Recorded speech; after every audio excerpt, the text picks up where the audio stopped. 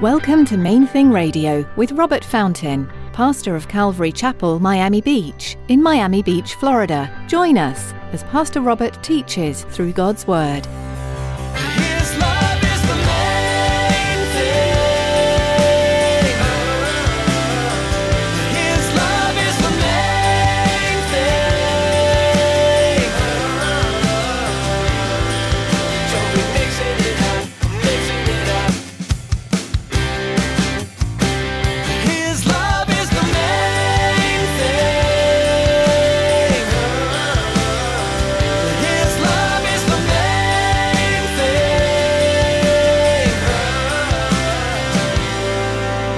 The idea there is Paul is proclaiming loudly and emphatically that he is an apostle of Jesus Christ by the will of God, and he's writing to those who are called holy. They're sanctified, called holy. In other words, they belong to God and God alone.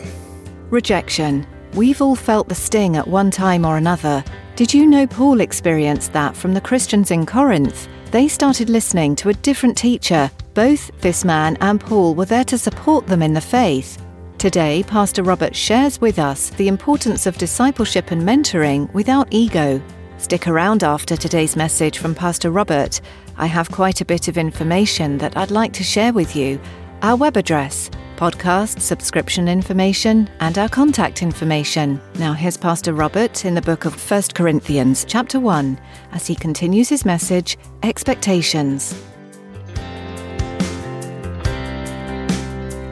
His love is the main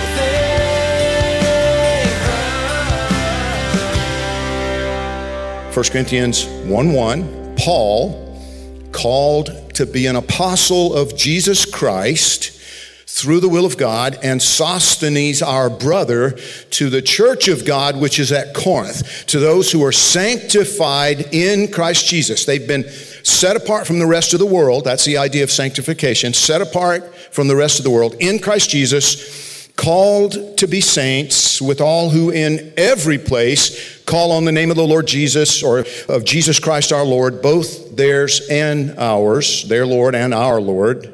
Grace to you and peace from God our Father and the Lord Jesus Christ. Now, a couple of things real quickly before we get into it. One of the downsides of not reading from an actual paper Bible, like right now I'm reading from a Bible app. Most of you aren't reading from anything. I could be telling you whatever I want, and you have no idea.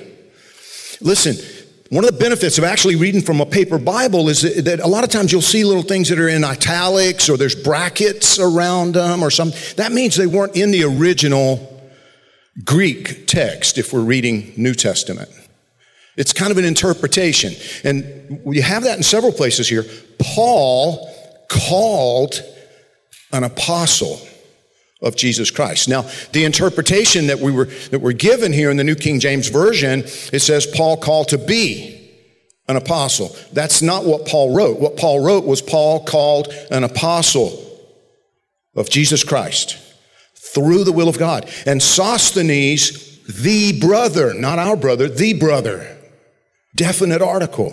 To the church of God, which is at Corinth, to those who are sanctified in Christ Jesus, called saints. Again, that to be should be in italics. It's not in the original text. It's the idea there is Paul is proclaiming loudly and emphatically that he is an apostle of Jesus Christ by the will of God, and he's writing to those who are called holy. They're sanctified, called holy. In other words, they belong to God and God alone.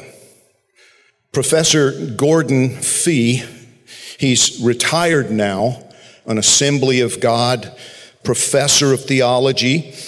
I didn't realize until recently, I'd read some of his work, but didn't realize he's actually like a Pentecostal theologian. In other words, Pentecostal means there's a, kind of a focus on Pentecost, the outpouring of the Holy Spirit, the ongoing work of the Holy Spirit in the lives of believers, that he didn't stop doing anything he's ever done in the past. The power of the Holy Spirit is still at work.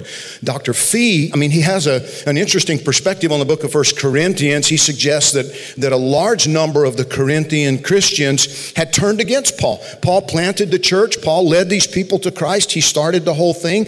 But a lot of them apparently, Dr. Fee suggests they've now turned against him. And it seems to have begun when they got really impressed with Apollos. Because Paul will talk about that later. And it's like they came to this mistaken conclusion that they needed to reject Paul in order to appreciate and embrace the teaching of Apollos. I want you to maybe contemplate that a little bit as you go home. Digest that one a little bit. Because that wasn't what God intended at all. God was giving to the church at Corinth both the Apostle Paul and this apparently really gifted, eloquent, wise teacher, Apollos. But all of a sudden, these factions have developed. It's like there was a denominational split in Corinth because they thought, well, this guy's really eloquent and he's really sharp and he's charismatic, he's fun. Whereas Paul, he's just this little goofy, short, blind guy. And they began to ridicule Paul while elevating Apollos. Dr. Fee gives a bunch of reasons for his conclusion, pointing first to this opening greeting, which follows a normal formula, like Dear John. Well, there was a formula in the letters of the ancient Roman world and kind of follows the formula, except for that uncharacteristic emphasis on his calling. And he goes back to it time and again. He goes back to this reassertion of his God-given authority where the Corinthians are concerned. He even reminds them in 1 Corinthians 4:14, he says, I don't write these things to shame you, but as my beloved children, I warn you. For though you might have 10,000 instructors in Christ, yet you do not have many fathers. For in Christ Jesus I have begotten you through the gospel. You see, it seems like there's this faction within the church in Corinth who decided that they had become more spiritual, more mature. They had received from the Holy Spirit more wisdom, more anointing, whatever, than their spiritual father. So they had outgrown their spiritual father, their father in the faith. And so the Apostle Paul comes back over and over and over. Now, I've come to view this, because it seems to be an extremely common phenomenon. I've come to view it as spiritual adolescence. The person becomes a spiritual teenager after a few years. You reach that teenager. It seems like most teenagers reach a point where they conclude they know more than their parents. Mark Twain talked about it. You've probably read the quote. When he was 17, he was amazed at how stupid his father was. And then when he was 21, he was astonished at how much his dad had learned in the last 4 years. What Dr. Fee says is that that's kind of what's going on in 1 Corinthians. It's something that happens often in the life of a Christian. It seems to me that almost every Christian goes through this process, reaching a point where as they get excited about their faith and they're just fired up and pressing in and studying and reading, and they reach a point where because of their passion, because of their enthusiasm, because of their zeal, because of all that they've learned, and I must have heard this 1,000 times, God just seems to be maturing me quickly. No, because it doesn't work that way. You may learn a lot in a short period of time, but that's not the same as maturity.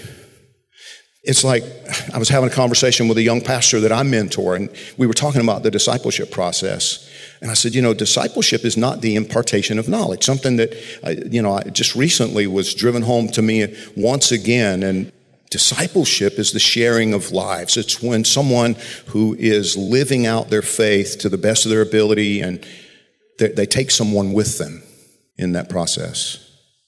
And they model Christ-like living. They model. And nobody's going to do it perfectly. And see, it takes time. And what happens with a spiritual adolescent is they jump ship, right? They come to the conclusion, listen, I really thought this guy was the real deal, but I'm thinking he's just lazy or an idiot or whatever, because the enemy helps. The accuser of the brethren helps us to criticize other brothers, and especially our mentors. I remember when I began to notice, I look back at it and I think, I was such an idiot. My mentor, this wonderful godly man, he's still my mentor, maybe even more so now in some ways than he was back then. But I remember he was sharing in a church, and I said to him, bro, you got to work on that because it just comes off like canned. Well, it did to me because I was hearing him, share the same message repeatedly. His love is the main thing. His love is the main thing.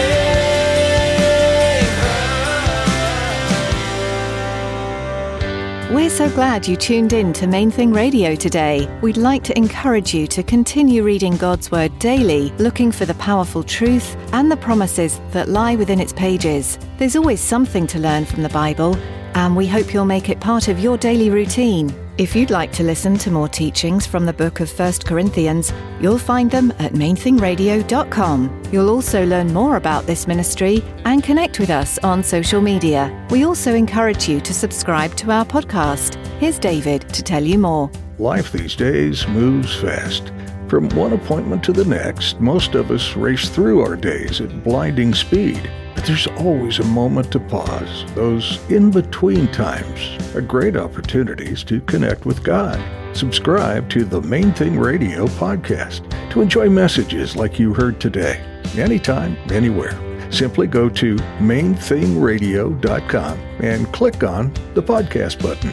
Thanks, David. We also want to invite you to join us for worship this weekend. Come visit Calvary Miami Beach on Sunday for worship and Bible study, or join us online as we live stream. You'll be able to find out all you need to know by clicking on Calvary Miami Beach in the About tab on our website. Again, that's mainthingradio.com. That's all the time we have for today, but please join us again next time right here on Main Thing Radio.